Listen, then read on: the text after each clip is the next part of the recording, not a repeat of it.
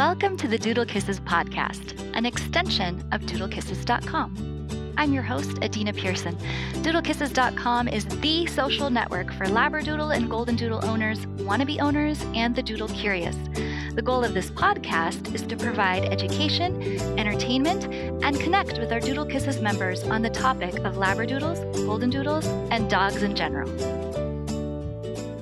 Today's guest is Jane Killian, breeder of bull terriers and creator of Puppy Culture, a film and program to help puppy owners and breeders shape puppies through their first 12 weeks so that they are well-adjusted pets and doggy citizens. I recorded this episode with Jane in late winter, and as I'm recording the intro today, we are in the early social distancing days of the coronavirus pandemic. My kids and I are on day 4 of this forced homeschool situation. It's a weird and crazy time with recommendations changing daily. While there are much bigger issues that we face, the challenge of trying to socialize a puppy now is a real challenge. I wrote to Jane this week to see if she had any thoughts on how to get creative with socialization in this climate. She mentioned she will be putting something together soon, so I will hopefully have an extra link in the show notes by the time this airs, with how to do this very important work despite social restrictions. In the meantime, enjoy the episode.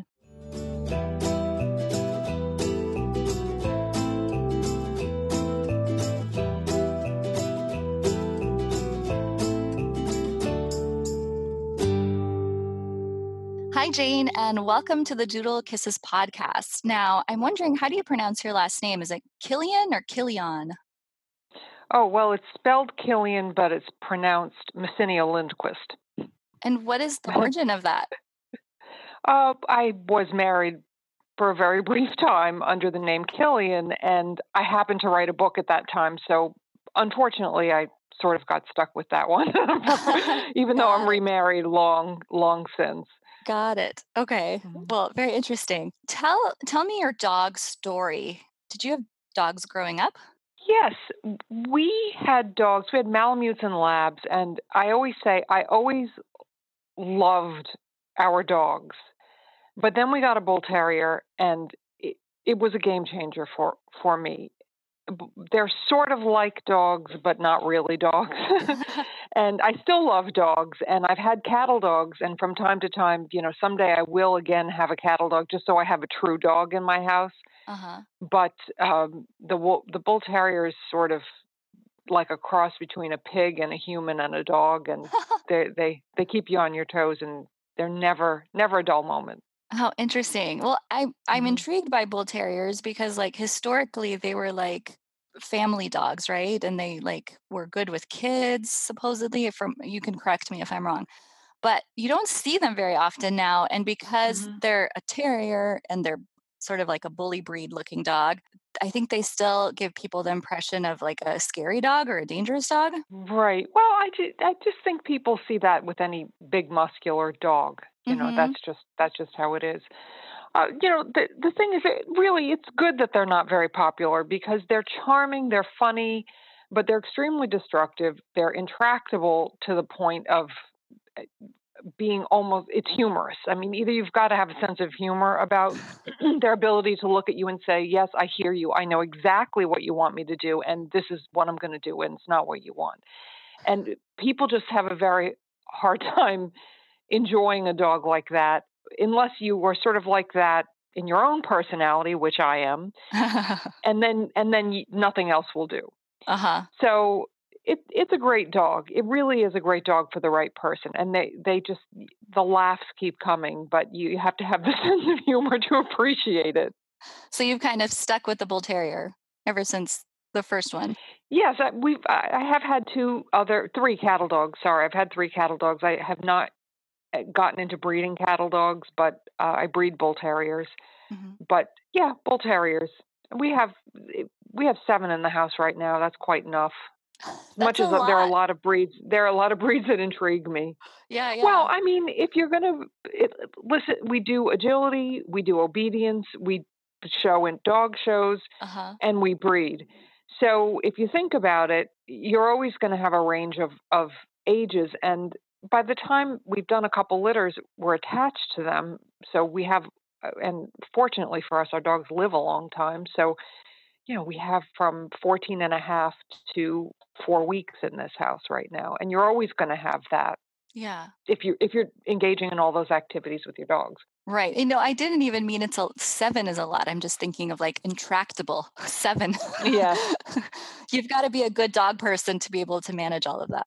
You and have a lot of good, strong baby gates and fences, and we Hmm. have two yards, and we're here full time. Yeah. That's our whole life.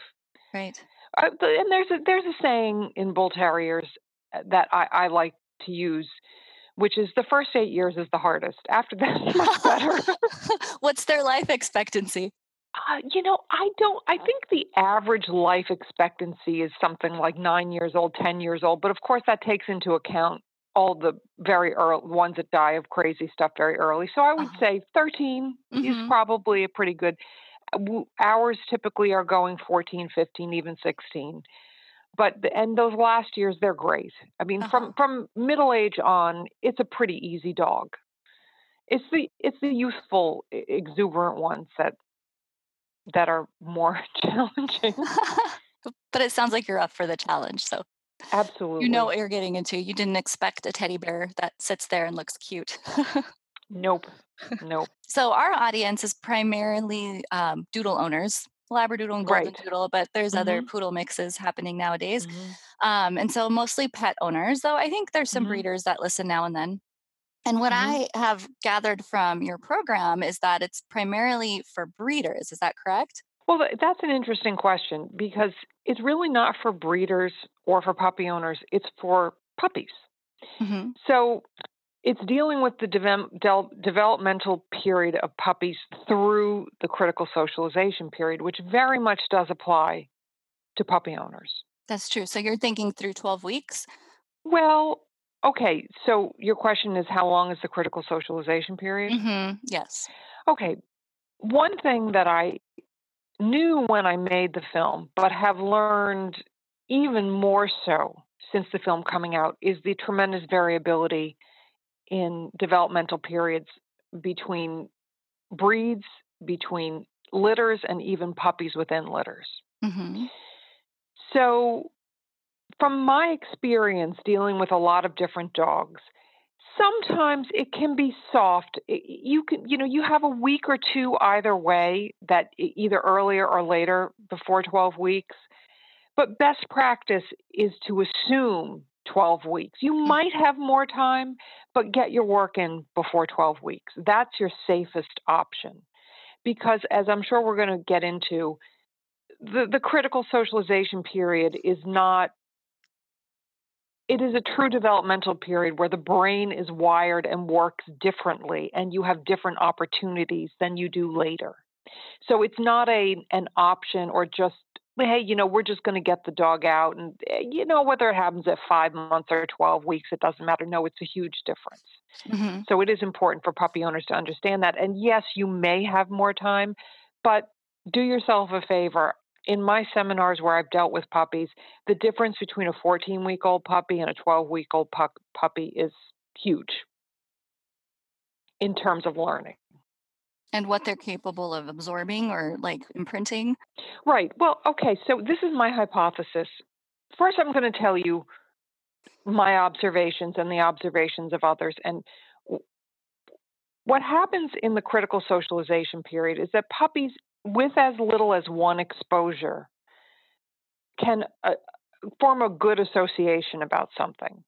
This Hmm. is what we call classically conditioned association, meaning to say they're not trained to like a man with a beard, but they meet a man with a beard one time. They have an emotionally salient experience. They either have an affectionate encounter or they get food. And pretty much for the rest of their life, you can check off that box. If the puppy's under 12 weeks old, normally that puppy's going to be perfectly fine with men with beard after, Wow. if they meet them once. Now, if you have a dog that is 5 months old that has never met a man with a beard, it might take hundreds of exposures to get that same result. The puppy is going to start to be afraid of novelty. And even if you can condition that puppy to like men, it's going to take a lot more repetitions. And chances are you're going to have to maintain that nexus, meaning to say, every time they meet a man with a beard, it's going to have to be a pleasant experience. Otherwise, that association of man with beard and pleasant experience is broken. Okay. Not to get too technical, because I'm not sure about, I don't think your audience is dog trainers. I think they're pet Owners. people, Yeah. pet owners. So, but this is the way the classical condition, these are the rules of classical conditioning, is that, which is emotional conditioning, that you have to always be pairing the good thing with the not good thing for the not good thing to feel good. So the Hmm. scary man with the beard is going to. Now, the difference is, when you're dealing with puppies under 12 weeks, two things that we have observed. Number one, it only takes one trial, meaning to say one time that puppy, as little as one, sometimes it might take two or three, but never more than two or three times. The puppy pairs something that's sort of weird to the puppy with something good. Done. You can check off the box. So that's number one. Number two, it appears to be durable in a way that it's not after the puppy exits that critical socialization period at around 12 weeks old. Meaning to say, you don't, once you introduce the puppy to the man with the beard in that critical socialization period, and the puppy has a good experience, and that classically conditioned emotional response is formed, you don't have to maintain it by having a man with a beard feed the puppy every time. You don't, it's Yeah. done, it's there. And it's going to be pretty durable and resistant to extinction. Like, even if the puppy has a meh experience with a man with a beard afterwards, they're kind of going to fall back to that initial experience. So this is why it's not it as we say, socialization is a term of art. It's a term of science. It's not just taking your puppy to the dog park and exposing the puppy. It's not just wholesale exposure, and it's not just habituation exposure where they just see it. It Hmm. is the actual coupling novelty with a good consequence. Something good happens. The puppy goes to the vet. We advocate for happiness vet visits before you take your puppy even in for a shot. You bring your puppy to the vet, put the puppy on the table, the puppy gets cookies, the puppy goes home. Hmm. If you can get that work done in before 12 weeks, you are saving yourself a world of hurt down the line. That's amazing. That what you said about one time might be enough, because in my head, I was probably thinking, like repeated, like you have to see vacuums every day and you have to, do all of this. And it's pretty amazing and significant that that one time can make such a big impression. But I imagine if one good association forms a lifetime of association, then one bad association could too. Well, you took the words right out of my mouth, because that is the other thing that is so important for pet owners to understand, is that the emotional sensitivity that allows the puppy to imprint a good experience with as little as one exposure will, in equal or even more measure, allow that puppy to imprint a bad experience. So, circling back to socialization and the concepts of socialization, the concept of socializing your puppy is really a fairly recent one, in the sense of disseminating that information that you have to socialize your puppy and you have to do it young. People didn't really understand that until fairly recently. Hmm. And I think Ian Dunbar really was the one who championed it. And we owe him a great debt of gratitude for that, because he brought it forward to consciousness, to public consciousness, that you have to do that. However, in the intervening years since he did that, I think we've realized that some refinements are in order. Hmm. And one refinement in order is that you always should be emphasizing quality over quantity with socialization experiences. You do not need to meet hundreds of dogs and hundreds of people. If you ever have the slightest question about whether an experience is going to be a positive one for your puppy, pass on that interaction. Hmm. Do not do it. You don't need it. It will take 100 good exposures to undo one bad exposure, and you may never, if it's bad enough, you may never really be able to undo it fully if it happens just at the wrong time. So I think the takeaway is do your work, do it early, do your socialization, make sure all experiences are positive. We have a mantra at Puppy Culture: all exposures should be curated and controlled. Mhm. Curated and controlled. You know the outcome, you know the person, you know the dog. So, again, bringing your puppy to a dog park is a never, never. Right. I mean, just, now maybe a really stable adult dog, that's up to you. I'm not a fan, but maybe. Playmates, of course. Playmates that you know that are appropriate, that you are 100% sure that that other dog or puppy will play nicely with your puppy, 100%. I I fully recommend that you do individual play dates. Really, dog play is a dyad. It's two animals. It's really not meant to be a whole boiling group of animals Mm. running around together. Your puppy does not need to play with more than one puppy at a time. Mhm. Free puppy groups, puppy free play groups are great for puppies under 12 weeks. Although, again, you should watch our puppy culture film where Dr. Terry Bright from the MSPCA Boston shows you her, I would say, model puppy class, where the instructor to puppy ratio is very high, and they're constantly managing the interaction, constantly moving puppies from one play group to another play group, dividing the room until they see the appropriate play breakout. Because you can easily, if you have poorly matched puppies, you can easily have one learning to be a bully and the other one learning to be afraid. Mhm. So group puppy classes with, I would say, some caution are fine for very young puppies, but over 12 weeks, one-on-one play dates are really the best. Okay. Yeah. Part of this is so exciting to learn, and the other part, I'm like, the anxious side of me is like, how what if I mess up? What if I can't get the ratio right? Well, you know what they say. Don't worry, you will not make the same mistakes with your new puppy as you did with all your other dogs. You'll make all new mistakes. Yay. Yeah, so it's a learning process, isn't it? I mean, Mhm. for all of us, for me too. I mean, I'm always saying that if I never change my mind about anything, if I never have to say, hey, we were wrong about something at some point, then I've stopped learning and I need to get out of this. Mhm. Anyone who tells you this is the way it is, I've been doing this for X years and this is the right way and it's the only way and it's never going to change and just do what I say, don't trust that person. Yeah. I can see how it'd be easy to become that person if, your way has worked for you.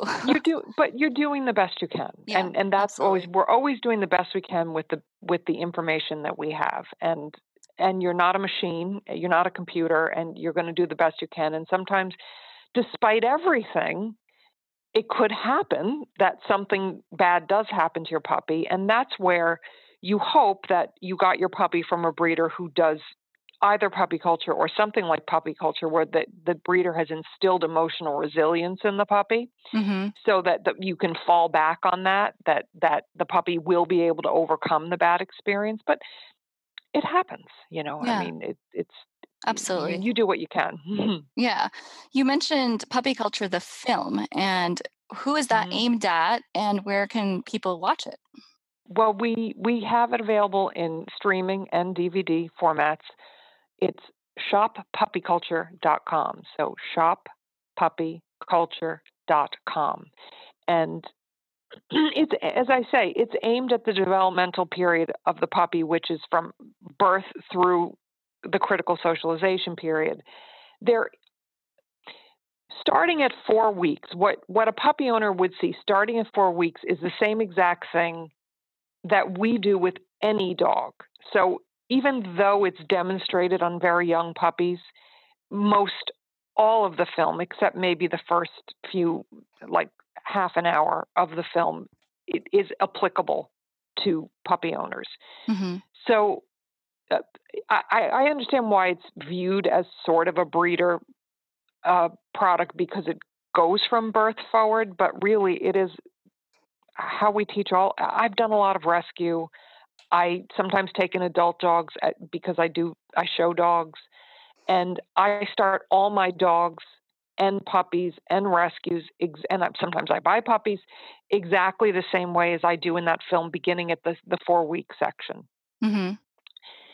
And I also have to say, I think it's really important for puppy owners to watch even the beginning of the film before they buy a puppy to understand what a good dog breeder is, the impact that a dog breeder can have on their puppies, and even just to have that understanding of the developmental trajectory of the puppy is really helpful. Hmm. It's really helpful to understand who they are and and how they keep changing.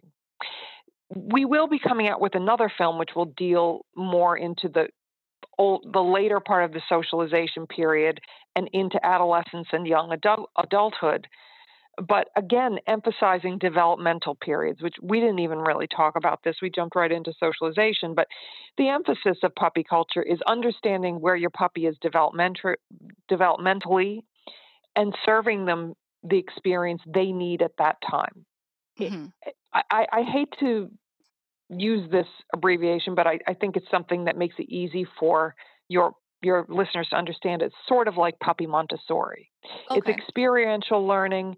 We do encourage, interestingly, sort of like Montessori, mixing up ages. Like, puppy to puppy play is fine, but puppy to nanny and nano, as we say, adult play is really good too because they can model behaviors. It's about but mostly it's about observing, learning to observe and see where your puppy is and what they need at that time, rather than just saying, well, they're 9 weeks old, so this is what we're going to teach them and what we're going to do. It's more like, well, what are they showing me and what can they do and what do they need to do? And Hmm. then I'm going to give them that and help them grow as the individuals that they all are. Okay. Yeah, that sounds really interesting. Like it'd be a fun watch regardless of what kind of dog owner you are. Oh my gosh, I just have to say, you cannot believe how many people send us videos and pictures of the entire family, kids as young as 3 and 4 years old, teenagers that are surly and not interested in doing anything, all sitting together watching puppy culture. It's like Oh, it's a teach you mentory. You're following the story of this litter from birth through 12 weeks, and then we check in with them over the next few years so you see how they grow up, and people love it. Families yeah. love it. It's a great family film. Oh, that's awesome. Now, I've heard of early neurological stimulation that a lot of breeders use. And I know, there's various guidelines they follow for introducing new experiences. And I get the sense there's some of that involved. But when I see ads on Facebook, it looks kind of like something for show breeders and stacking. And I'm curious, how would you describe puppy culture? What's different about it versus other? Well, first of all, we also have a whole show handling series because I am an AKC judge, and we do show our dogs, but that's separate from the puppy culture films. Got it. What we did was we did the puppy culture film, which is the core protocols that we think anybody should be doing with puppies, no matter what you're going to do with the puppy, whether it's performance, pet, therapy, show. This is what you should do with any puppy at minimum by 12 weeks old. I Hmm. mean, we have things in there like leash walking, crate training, recall, the standard canon of pet obedience. Everything you really would need to know as a pet owner is in there. Then what we did was, because we got a lot of questions from people about the other activities that we did what we called an unplugged series, which is delving into uh, micro topics that are of interest, boutique topics. So we have our show handling series. We have attention is the mother of all behaviors, which is, uh, you know, anybody really needs that no matter what you're going to do. But these are all less edited, less produced, more live training kind of things that really show you the nuts and bolts of how to do these things. We have Hmm. one on scent games and teaching scent work and stuff like that. So we have that series. But puppy culture itself, we don't cover show handling and puppy culture. And as far as ENS goes, it's a tiny portion of puppy culture, what we show. It's just in the very beginning, we did interview Dr. Battaglia, who popularized early neurological stimulation. And we did a lot of research on it ourselves independently first. And we satisfied ourselves that there is reasonable evidence that under the right circumstances where the puppies are not stressed and there is good maternal care, it can help. But it is really the least of any protocol that we do in puppy culture. It's a tiny portion.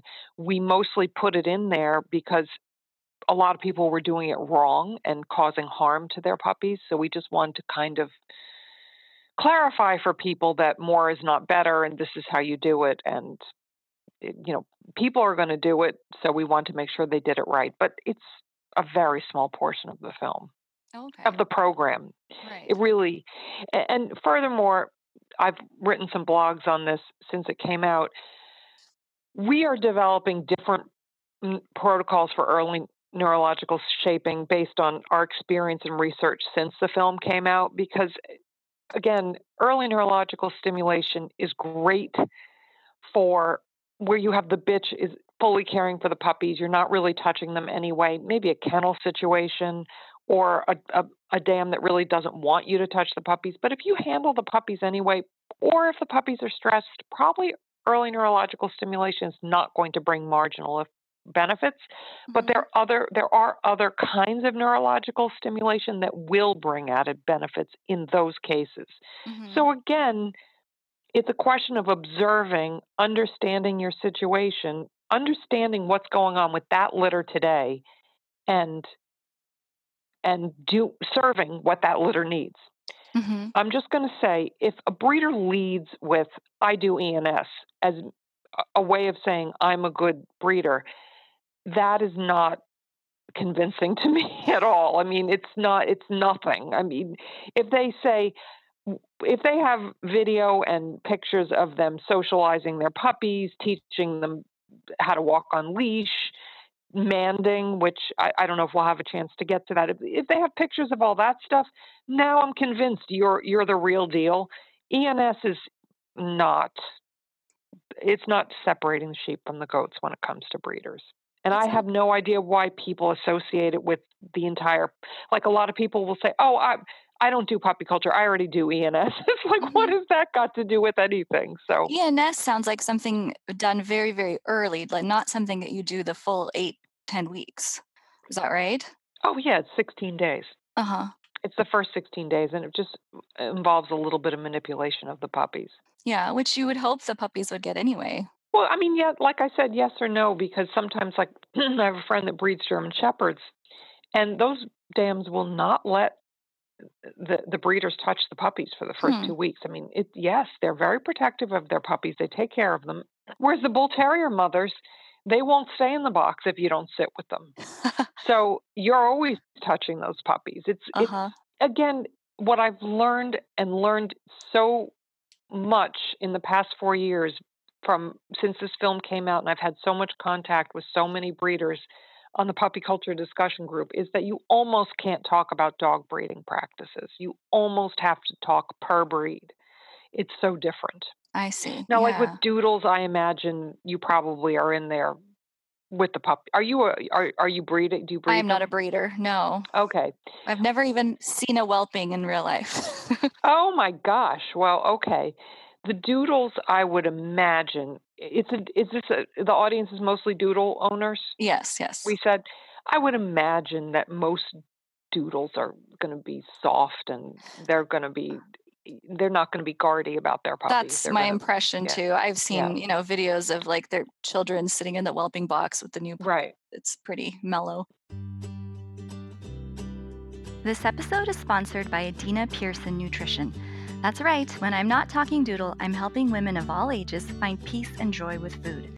I'm a registered dietitian and certified intuitive eating counselor specializing in eating disorders, emotional eating, and breaking free from yo-yo dieting.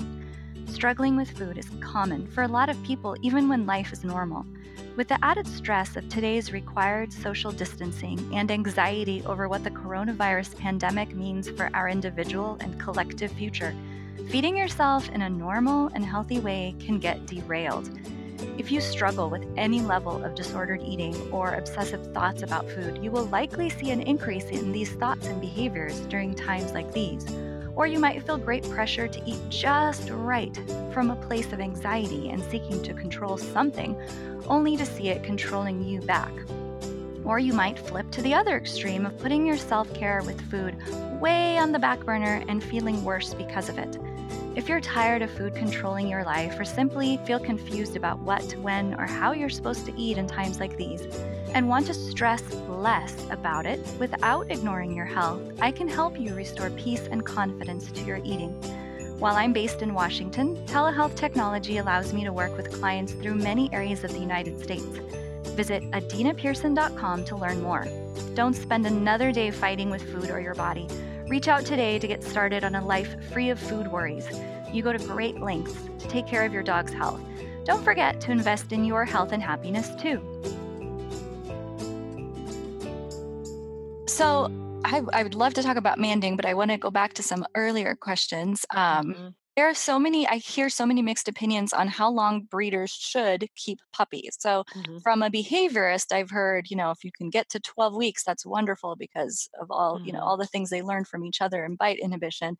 And, maybe a judge that I spoke with suggested, they really should go home by 8 or 9 weeks unless they're very small dogs, because otherwise they don't bond to the people that Hmm. purchase them. And I'm Hmm. wondering, what's your opinion? What do you think Oh about boy. ideal time? Mhm.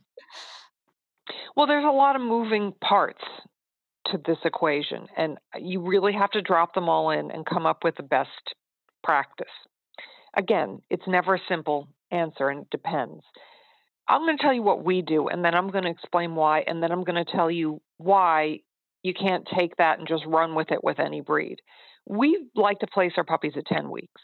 Hmm. The reason we like to do this is because the puppies experience a fear period at 8 weeks. Ours typically do. We don't like to do a vaccination during that time, so we do a vaccination at 9 weeks.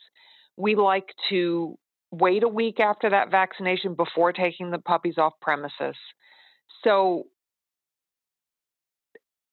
like 10 weeks is the first time that we feel we can hand that puppy to the owner and say, okay, you can go out now and socialize this puppy off Hmm. campus safely. Meanwhile, it splits up that last active part of this critical socialization period. We're keeping them through that fear period where if something bad happens, it could be kind of disastrous. We're nursing the puppies through that. We're putting a little extra training on the puppies, which makes all the difference in the world to the puppy owners. Hmm. But yet we're still giving the puppy owner the time to customize the socialization experience, because the puppy has to be acclimated to what they're going to do. I don't have a boat, but maybe the puppy owner has a boat. I don't have Uh-huh. livestock, but maybe the puppy owner has livestock. Whatever it is that puppy's going to be expected to deal with the rest of its life, in that 2 weeks from 10 to 12 weeks is the time every day they should be out experiencing something new and something that they're going to be expecting to see. So for us, this represents a really good compromise between us handling the more difficult parts of the trickier parts of the developmental period, the fear periods, and also us just getting a little more training on the puppy so it's going to be easier for the puppy owner. Does that make sense what I'm saying? That makes perfect sense. So, but however, now let me circle back again to my friend that breeds German Shepherds. By 9 weeks old, her her litter mates are seriously taking each other on, and they're beginning to mistrust novelty. Those puppies really maybe need to go before 10 weeks. It really doesn't make sense for her to keep them for 10 weeks. I have another friend that breeds Norwich Terriers. They're still nursing at 10 weeks. So I don't think that you really can make a blanket statement except to say you really want to give, I feel, the breeder the maximum amount of time to do a good job with the puppies and and get through the most difficult parts of the socialization period, but you also want to divide it so that the owner has some time in this critical socialization period to customize the socialization period to their situation. I don't really think there's any situation, probably, where 6 weeks is a good time to place a Right. puppy. Although, as a breeder, we co-own bitches, and I think you guys call it something like guardianship or something like Uh-huh. that, where we divide litters all the time. Like we'll say, hey, I'll take half, you take half at 6 weeks. We'll split them up, we'll move them around. But it's a different situation. We got a house full of dogs. You're taking all the half the litter. You're not taking one. You're mixing. It's not really the same as placing a puppy with a puppy owner. Hmm. So then there are other considerations like, is the breeder a good breeder? I mean, if the breeder is not a good breeder and not doing anything with the puppies and just has them in a pen, and maybe there's some toys in the pen, but they're not training the puppies every day, they're not socializing the puppies, they're not introducing new experiences, maybe you're better off to get your puppy younger and go Hmm. ahead and do that yourself. So if you're dealing with a good breeder who does puppy culture, or puppy culture is not the only program in the world, but some similar program where they're actively teaching the puppies, training the puppies, socializing the puppies every day, spending time with those puppies, bringing them along, probably 10 weeks is a good time for most breeds. Okay. I would say for like a doodle, probably 10 weeks is a good time. The take home message Yeah. is, talk to your breeder and ask a lot of questions about what their puppy raising program is to find out what are they doing. I mean, from what I've seen, most doodle breeders across the board send puppies home at 8 weeks. Like, if Mhm. they stay an extra day, it ends up being a charge for like boarding or something. Not an extra day, but if they really are on that 8 week line. Well, listen, I can't say. What I can say is that the doodle breeders have been overwhelmingly have adopted puppy culture. Hmm. We sell more puppy culture material to doodle breeders than any other breed by far. I've been very impressed by the community. I did a presentation for one of the. I think you have two big organizations, and I did one in New York City, and the level of commitment, interest, and just commitment to raising puppies well really impressed me. It That's really cool. impressed me. So I think there are doodle breeders out there who are doing a good job, certainly, and I think there are certainly some that are not pushing them out the door at 8 weeks. And frankly, I don't know when doodles have their fear periods. I mean, it's a hybrid of two breeds. I couldn't even venture to guess, what how your lines run, or what happens. So again, I don't want to malign anyone who places a puppy at 8 weeks, because who knows, in certain circumstances, it could be the best thing. But as a rule, the breeders that are willing to keep the puppies a little longer and work with them are probably your better breeders, Hmm. as a rule. Yeah. Yeah. Which brings me to another really, really important point that I cannot overemphasize is, eh, puppy culture has become, how can I say, an advertising. It's become a marketing term. So everybody says they do puppy culture. Mm, And a lot of people, I'm sure, have actually watched the film. But as a puppy buyer, the only way to know if your breeder is doing puppy culture, is to A, watch the film yourself and understand what it really is, and B, watch the breeder in action with the puppies. Watch, see, is the breeder posting pictures of the puppies every day in just a posed picture or with toys in a pen? Or is the breeder posting pictures of working with the puppies, training the puppies, taking the puppies around, new experiences for the puppies, socializing the puppies? You have to be an educated consumer with this. You cannot rely on a breeder saying, oh, yeah, I do puppy culture. hmm. Yeah, that's really wise to look into that. And some breeders post a lot of pictures and others don't, so it's hard to tell sometimes. But that's where I think just asking and talking about it and finding out, okay, what is it that you do, and Mhm. why do you keep your puppies till 8 weeks? Why not in an accusatory way, because that's not how I mean it, but just to understand their thinking. It's completely, I would say, patently untrue that the puppy will not bond with you if it's kept past 8 weeks. It's just not true. Right. I mean, there are very few things I can say that's not true with any certainty, because in some breeds, there can be exceptions. But keeping a puppy till 10 weeks, absolutely does not in any way diminish the amount that puppy is going to bond with its new owners.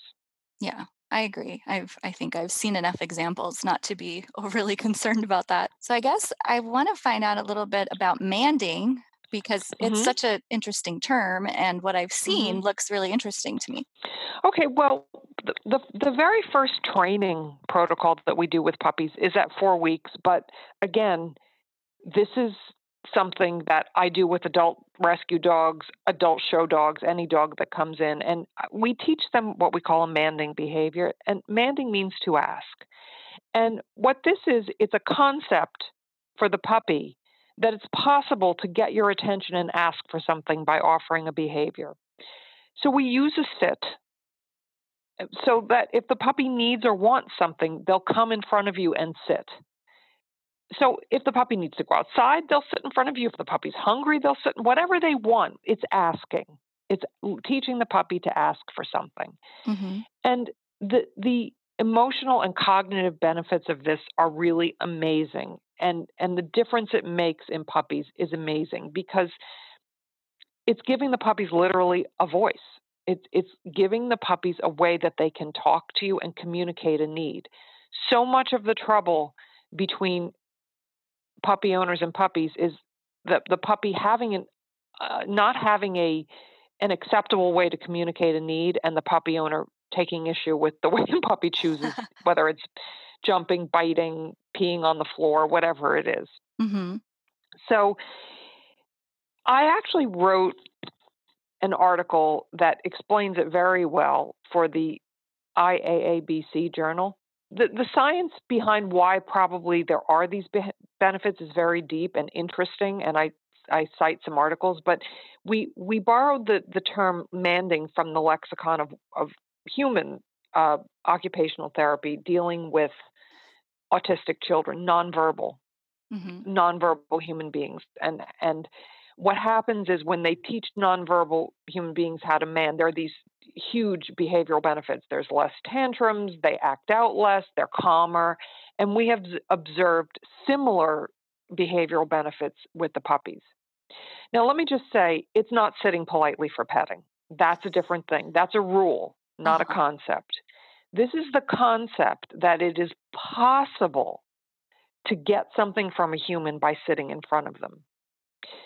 The sitting politely for petting is a rule that they cannot get anything until they sit, which is way beyond the mental ability of any young puppy. They just don't have the if then reasoning power. The front part of their brain, the executive function part, is really not working that well. The emotional learning part of their brain is working overtime, which is why, circling back, my hypothesis is why it's so easy to imprint good experiences on a puppy because the emotional part of the brain is all wired up and ready to go. But the thinking, it's just like teenagers. I mean, we're young kids. They have no executive function. They really can't. They'll go to school with a T-shirt in January. They don't know. You have to tell them no. You have to wear a coat. So the brain develops from back to front. It develops from emotional to executive to reasoning. So puppies don't have that ability to reason. Wow, if I want something, I can't get anything unless I sit.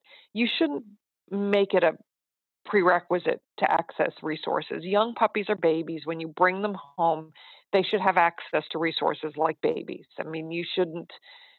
Gradually, as they get older, you start imposing rules. But with your young, under 12-week-old puppy, you want concepts, not rules.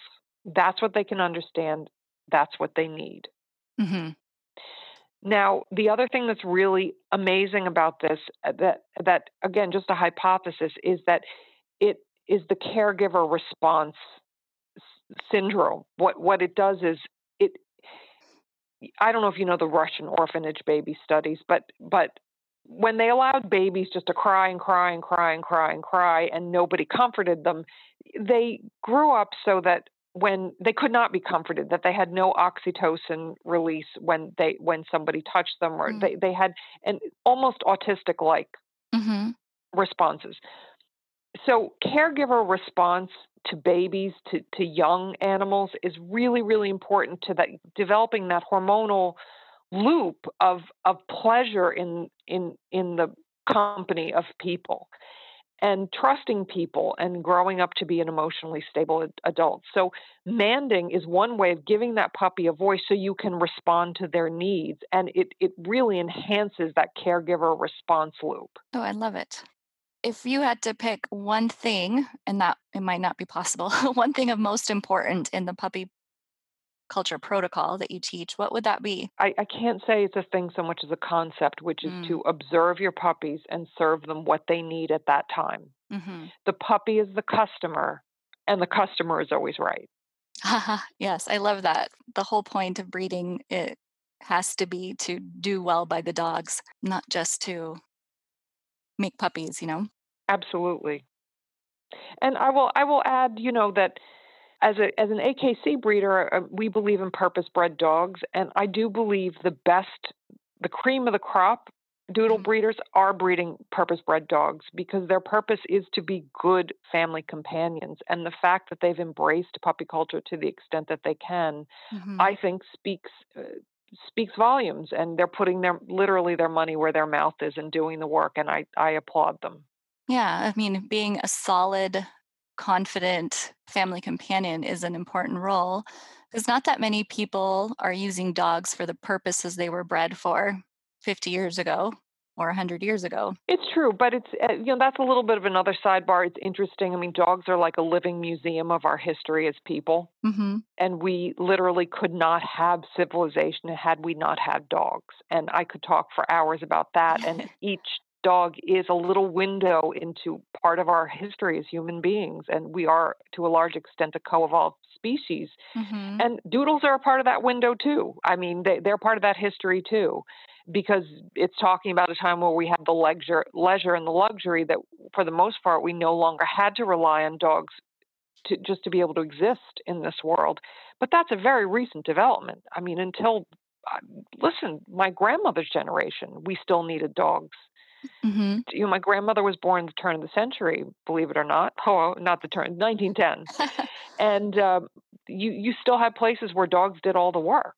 I Yeah. mean, listen, the milkman had horses back when my mother was born. So I think the younger people today tend to think, well, nobody does it. We don't need this purpose bred dogs. Nobody does Right. the purpose. But it's it's our heritage, and it's an important part of our heritage that we do not forget. Yes, and I in no way did I mean that we shouldn't have the breeds that we do. No, Only I that understand. only that now it makes sense that a lot of people want a dog that is just a companion and doesn't necessarily have all these drives for That is other a things. purpose.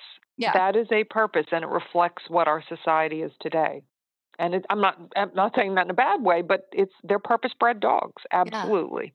So, one final question a breeder friend of Mhm. mine who breeds golden retrievers asked is do you have any suggestions or materials for families to continue the work that she started? She mentioned that some families don't want to spend the money on the DVD or stream Mhm. it, but they would love like handouts or a book or something um, simpler to refer to. And I'm wondering, do you have any plans for things like that? Well, we are doing a second film, but I hate to disappoint her. It will not be less expensive. Probably it will be longer and more expensive because it's just listen, there is a ton of material out there on puppies, and it's all terrible. I mean, I'm not going to say it's all terrible, but for the most part, it's not filling the need. And the reason being that it's not a topic which is susceptible to a 1 hour film, Hmm. just not.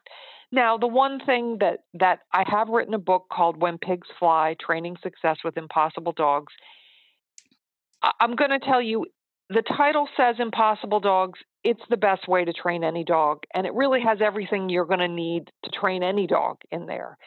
The difference between impossible dogs and a golden retriever is that with impossible dogs you don't have any options. I mean, this is the Hmm. only way you can do it. With golden retrievers you might be able to suppress them or use a choke collar or whatever, and they'll do what you want. With a bull terrier they're just going to say, to heck with you. You have to be smarter than them and get into their head and buy mind share with them. So what I would say as far as a send home, When Pigs Fly is a great send home for Okay. for that, and attention is the mother of all behaviors. That video is a great send home. Mm-hmm. Awesome. Just because that is almost, listen, nobody really has trouble teaching their puppy do any behavior. It's easy. I mean, you go to class, you learn to. It's this distraction. That's the Yeah, problem. It's exactly. getting them. I mean, every puppy knows how to walk on leash, sit down, and come. They know how to do it. Mm-hmm. It's getting them to do it in the face of distraction, and that's why we called it attention is the mother of all behaviors, because it is literally, if you don't have attention, you can't do any of the stuff you taught your puppy to do. So I highly, highly recommend that to any pet owner. I highly, highly recommend puppy culture to any pet owner.